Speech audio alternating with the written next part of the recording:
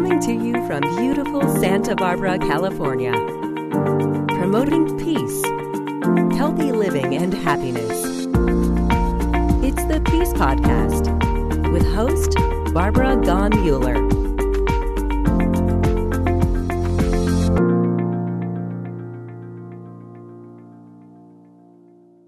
Hello, everyone. I'm Barbara Gaughan Mueller, and welcome to peacepodcast.org. I am so delighted that you tuned in today. You are in for a treat. You know, we say that we're really spiritual beings in a human body. Is that true? Can we be both? Can we be the human that we need for the face-to-face conversations and carry that energy of spirituality inside? Today, you're in for a treat. We're going to interview Roger Collis. In 1970, he was at Findhorn, and he has been traveling the world helping those people who need him the most. So Roger has been collaborating with visionary individuals, innovative organizations, open-minded and non-conventional approaches that could bring the world to a better place through positive actions. You know, I know Roger from Findhorn because I had my honeymoon in Findhorn, Scotland with my dear Robert Mueller. And there was Roger and Catherine, his wife.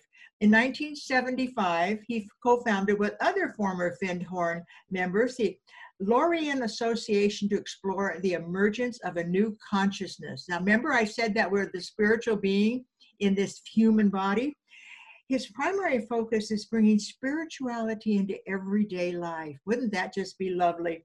As such, Roger has partnered with the U.S. Department of Energy on the nation's nuclear cleanup program, organized international conferences in China and Ukraine, chaired a governmental task force on economic sustainable development, and co-founded 2 technology companies. Now, does he have time for us today? I hope so. Roger, I want to welcome you. Roger Collis. Thank you, Barbara. Wonderful to be with you and with all of your listeners. Well, you know, it's so interesting because Roger has the most interesting life and he has the most interesting wife. You may remember Catherine has been on our peacepodcast.org. And if you don't, go back and watch it. Catherine Collis and Roger Collis are quite a couple. Everybody on the planet should be so lucky. They have been married 50 years. 50 years of working together as a team. I'm so glad he's here today. Roger, can I ask you the first question? I'd like to find out, what challenges are we facing today? What's going on in our world? And what is the current situation? Well, 20 years ago, I was preparing to fly to Ukraine to organize the first private sector conference in Kiev with the then Ukrainian government. It had just got its independence at the time. And that to me was an immersion into a change process that had been instigated with the breakup of the Soviet Union, which was quite significant. And I say this because it's an important pause point in my life because, you know, today President Biden came out talking about the potential of war, you know, in Ukraine with incursions from the Russian military. So I think that one of the areas that we have to be discerning about is geopolitical and what's happening in all parts of the world and the rise of authoritarianism and people wanting to be told what to do. And I remember when I first came to this country in 1974, Willis Harman, the researcher and writer, was then at Stanford Research Institute, and he talked about friendly fascism as a potential scenario for the future. And that's basically people wanting to be told what to do. They don't want the responsibility. They want the friendliness of a big brother, big father telling them. And I think that one of the major challenges is for us to come into relationship with our own inner spiritual authority, what is inside of us that gives us agency and will to be here in the world and be a responsive agent and not a reactive one, and to heal those fractures inside of us so that we can become whole in our relationship in our relationships with others and people around us. I think you're right. I think there's something about the human being that wants to be told what would be the right course of action, instead of taking that inner knowing and that inner knowledge that we're born with that can maybe solve problems in our own unique way. So what are we needing to do to make this happen now? Yeah, I mean, that's a very, very a good question. And it's seminal to this point in human history. And I would say that we have to increase our capacities of understanding human nature and who we are, to include the spiritual. You know, for many decades, we've sort of divorced the spiritual from human activity, or we've placed it within the religious context or within spiritual traditions. But essentially, the spiritual life is available to all of us.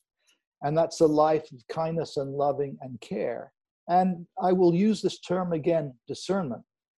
You know, it's not just accepting, you know, everything. It's being in right relationship to the world about you.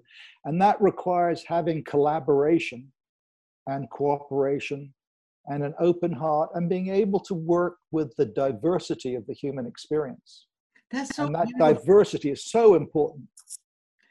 Yeah, the right relationship with the future and with now and with who we are. Yes. And so Yeah. as I look at you, I'm in relationship with you and I'm listening to you and I learn from you. Well, what do we need to do to create the future that will work for the whole planet, that we can become brothers and sisters and in secure ways that we have what we need and we can share? That's the hardest thing for people to understand, for me, to understand that other people don't get that. There's enough for all of us, right, Roger? Well, there is, and we've adopted a very materialistic worldview and an experience of identifying with material things, as if, and our identity, our attachments to that are the basis of our motivation into human life. You know, how we go forward. And I think it's settling into the spiritual. Now, I know that may seem a little vague to people, but it's actually quite practical, which is the recognition that there are outer events and the inner ones, and the inner ones are a different type of ecology. And if one looks to the earth as a living sentient being, then we have to form a relationship with Gaia and the planetary intelligence and the intelligence of all of life, you know, and not just use our nature as a means of exploitation. I use nature as three things. One, it calms me. Two, it feeds me. And three, I'm in harmony with nature. When I'm ready to explore new ways, I go out to my backyard and I look at my trees that are full of fruit, and I look at my garden where I'm picking kale for dinner, and I think, thank you, thank you. I'm in gratitude for nature. And the last thing I hope we do is destroy the nature that feeds us.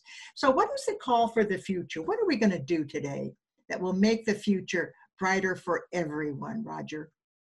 Well, in response about nature, indigenous cultures had a relationship to the natural world where it was alive with nature beings and intelligences. And we have to reclaim that relationship once more in our post-industrial society. And I think having that connection is so, so important. And look to nature as an ally to work with us. So part of our human wholeness, part of our human community is actually to include nature as part of it. You know, and that's the inner ecology of life, so that it completes who we are as we go forward. And that requires opening up our imagination, our dream life, our ability to look at ourselves differently in terms of being sentient, erotic, beautiful beings that have God-given gifts, and finding ways to express those and give those gifts to one another, however we are called to give those gifts. And it's going to be different for each of us. There isn't a one size fits all. And when we think of one size fits all, then what we're doing is trying to tell the other person how to live their life. And they in turn try to tell us how to live our lives.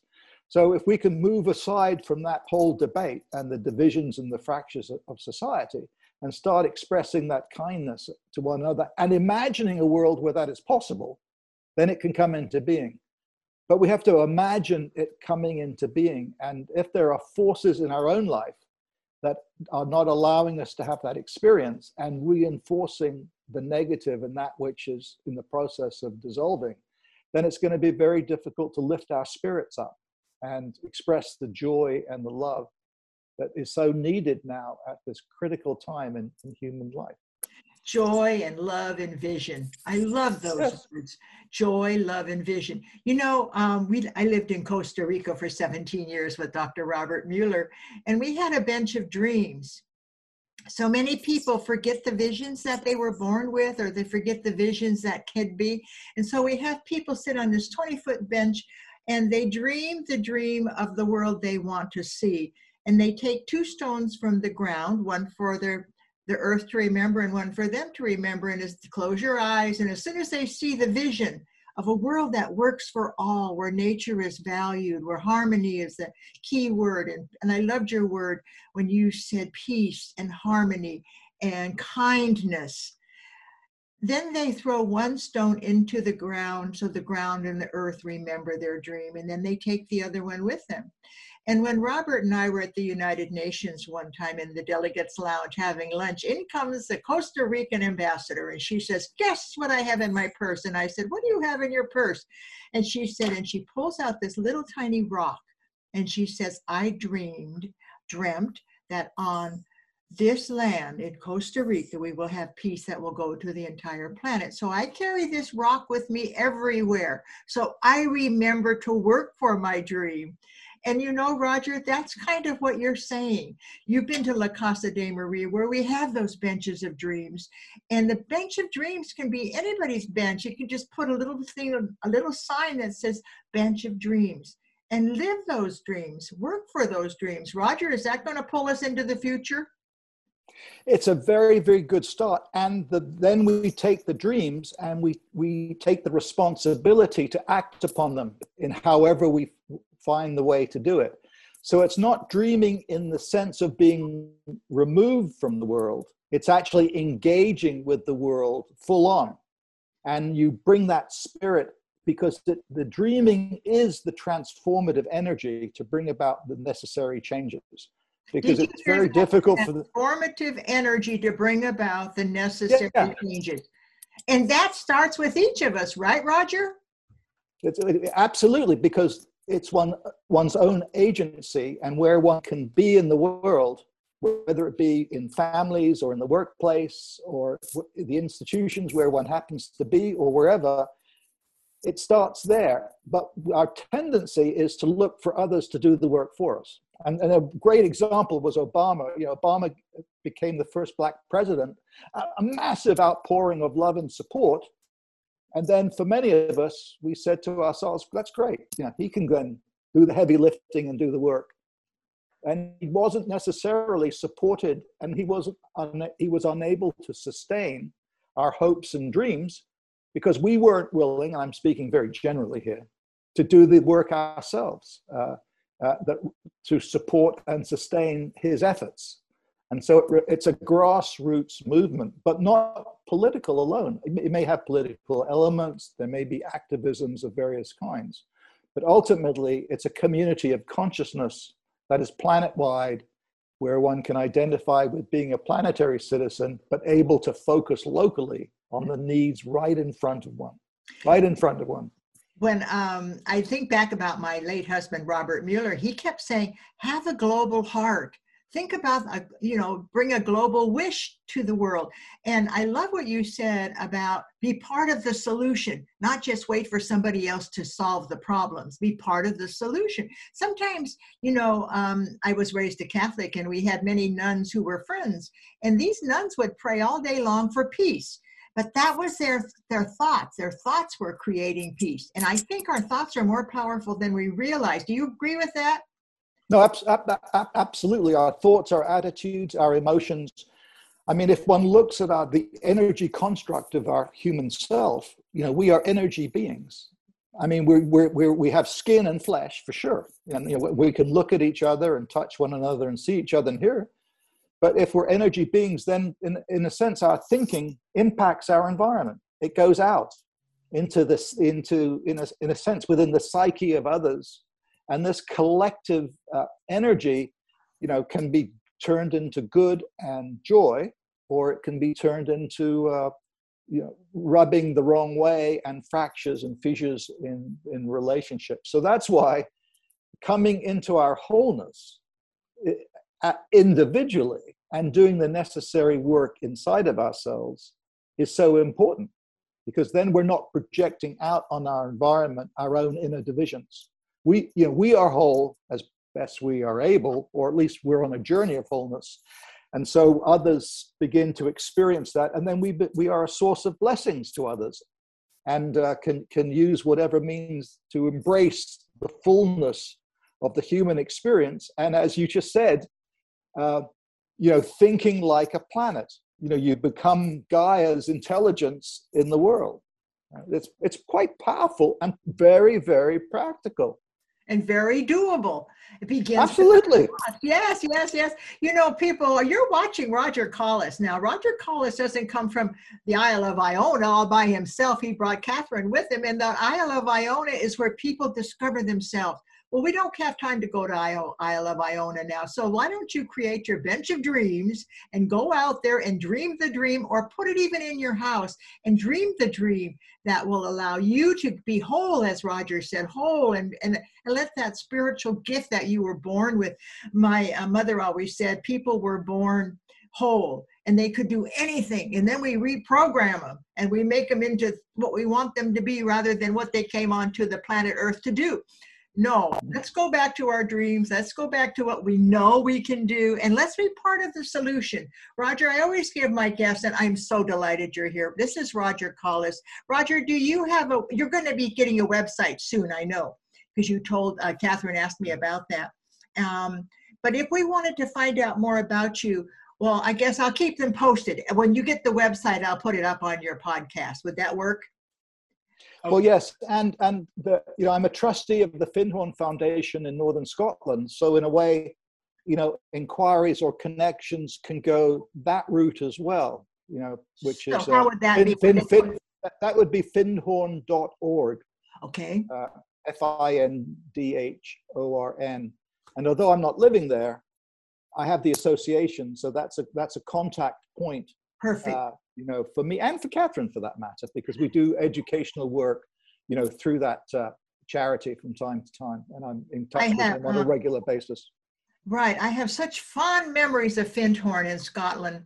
It was a community that worked together, lived together, was in harmony together. It was so amazing to be there with these people who loved each other. I remember having dinner and watching the people in the kitchen. Before they even started to cook, they all got in a circle and they sang a song and they became one unit of voices. And when you sing your words, there's something, the vibration brings you more in harmony with yourself. Did you know that, Roger? Have you heard that philosophy? That singing harmonizes the brain. Absolutely, and just the holding of hands in a circle, and the touch, and the appreciation for whether it be a meal or preparing a meal or starting a work project, creates a sense of unity that we're in this, together, and it's not just one person who is doing it alone. It's a group effort. So yes, to singing and to celebration and anything that can bring us, together, or just having a moment of silence, together, and that's the inner listening that we so need to do, in which many sort of religious and spiritual traditions, teach on a regular basis. I mean, that inner listening is the basis for most of the world religions in one form or another, because that's the source of inspiration and spiritual guidance that guides many people. So Findhorn is a wonderful example of where that happens, one of the spiritual practices. And the work is love in action. How do you take that into the workplace and have a high standard and bring the joy into the daily tasks of whatever one is doing. I mean, my mother, is an example. She loved to cook, and so for her, the spiritual practice was the cooking, and she was very conscious of it, and the serving. So every time she put food on the plate and gave it to someone, she was giving her blessing to it inwardly. It wasn't a religious manifestation. It was just her spirit. This was her gift through the food. And I think we can do that with one another silently. We don't have to go around proselytizing and trying to talk this up. We can work very silently and calmly in wherever we might be to bring this energy into fulfillment and into its incarnation. And I think we're all doing it in our own different ways anyhow. And these podcasts that you're doing, Barbara, bring to consciousness explicit representation of it all, so we can see it and have examples of it. Feel it, and practice it. Absolutely. Yeah. These inspirational podcasts are short on purpose because everybody's busy. But if you get a glimpse of what Roger is saying, you will realize how valuable you are, how important you are, how your inner spirit is so important for the outer world, and how love in action is a model that I love. I try to love even the homeless people when I'm giving them money. And I gave a fellow $4 the other day, and he said, "I'm so grateful for you." And I don't know if he realized, when he said he was so grateful for me, my endorphins were zooming because that gratitude made me happy. Sure. And so now whenever anybody does anything for me, I do the same thing. I say, "I'm so grateful you're here. I'm so grateful you're here in my life." Mm-hmm. And that gratitude and singing and handholding. People, we're human beings, and I want us to learn to be able to express ourselves in human ways. I think what you've just said is so important, because we tend to put a big gap between ourselves and the sacred, and we strive to something rather than just accepting the fact of our human nature as being divine. And what I mean by this is just relaxing into who we are and the appreciation of our senses and the world around us, and to take pleasure in small things and not be so hard on ourselves. And I wonder, in the spiritual path and in the technology of spiritual practice, whether we beat ourselves up. We're so aware of our deficiencies and what we don't have, and we strive to fill those deficiencies with something. But perhaps we should have a different starting point and say, well, we're here. Accept our frailties and our challenges, settle into that, and accept the challenges of the time, but don't beat ourselves up about it at all. Yeah. I mean, it's crazy when you think about it, that we as a human society in our spiritual development, try so hard, beat ourselves up, have this ladder of enlightenment that we're trying to achieve. And that's very much sort of the Protestant work ethic. It's part of the Judeo-Christian background, which is fine. I have no quarrels with it. But let's look at alternative ways of being with one another, and alternative ways of spiritual practice, and have some fun and lightness around it. And I don't think we know how to have fun. We don't have to have lightness. We don't have to have joy, because we think of it as not serious. And we think of it as not accepting the pain and the suffering of the world. When in actual fact, if you have love and you have care and compassion and kindness and playfulness, you're actually in touch with the world, because that's what the world is at its most fundamental level. And that embraces all of the suffering as well. It's not either or. You're not joy on the one hand and then there's pain on the other. Those divisions are somewhat artificial, and I think we have to find a way of doing them away, so that we can come and bring some wholeness and have a higher synthesis of interactivity in ourselves and with one another. And that's a radical transformation. I think we're at the very, very early stage of this, Barbara, and it's going to take other generations to come in and actually embody this. And younger people innately know something about it that we perhaps have some difficulty with within our particular age group. You have just summarized what I think is going to happen this year, 2022. I don't know why I feel that, but I feel like 2022 is a paradigm shift year. And I think the words you've said have guided us into the paradigm shift that's going to happen. And, people who are watching today, and I thank you for joining us. We now have an app on our iPhone. So if you're in the car and you're driving along and the traffic's really horrible, listen to one of our podcasts, listen to some inspiration, and pay attention to the traffic, but listen to the inspiration Roger just now gave you. This is our time to pay attention, to bring our pure bodies out into the world in a way that presents kindness, love, and maybe you're going to be the only love that person experiences that day, but you can be present and be there. Listen to Roger Collis with your friends. Invite them to watch the podcast with you and have a conversation. Stop in the middle of a sentence or something and say, what did Roger tell us we should be thinking about? Have a conversation about what Roger is saying, because that's how it brings you into the harmony that we need on our planet today. Right, Roger? Absolutely. As I say to my grandson, thumbs up. And when I'm in a difficult pressurized situation with a client or in a consulting activity where things are difficult, I always end it with a thumbs up. Now, right.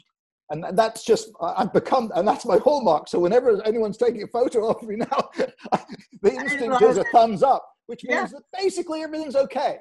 Now, it's all good. It's all good. Everything that is presented to us is either a learning opportunity or something glorious, and the learning opportunities come, and I learned so much in my life. But I want to thank you, Roger. You have just opened up what I call the future by the words that you have said. You're bringing us into a future of harmony and love and inspiration. We can inspire each other. We don't have to wait for the Dalai Lama to step in our house. We are the inspiration, and I know it, Roger, if you had to have the last word, what would it be today? The last word was yesterday I was at Meditation Mount, lying on the bench of dreams that Robert Mueller and you dedicated, and the Peace Portal. And I lay there for 20 minutes dreaming into the future in my own sort of unique way. I was taking some guests there for them to visit the Mount, which is in Ojai in California. So thank you, and thank Robert for the inspiration of these benches of dreams that are there in many parts of the world now. This is such a perfect ending. I should say beginning. This is a perfect beginning for our future, these benches of dreams. So many people have a peace pole, and I say next to your peace pole, put a bench and put the little words bench of dreams on it, and do as Roger did. Lay on it, talk about it, be together, and have that dream and watch it come to be. Dreams work. Robert and I would sit down after we'd write a letter to a head of state or something, and we'd sit down and dream it happening. And it does. Well, thank you all for joining us. You're listening to peacepodcast.org. I'm Barbara Gunn Mueller, and you can get us on an app. You can go to my Peace Podcast channel on YouTube. But the most important part is be who you are. You were born for a purpose bigger than you even know, and the inspiration that you carry with you, let it out. Let people know that you are there for them and that you are together. This is Barbara Gunn Mueller and Roger Collis saying thank you for joining us. Thank you, Roger. Thank you. Thumbs up. Thumbs up. It's been a pleasure. All of you join me each week, and you find out we'll have new guests and new inspiration. Thank you for joining us.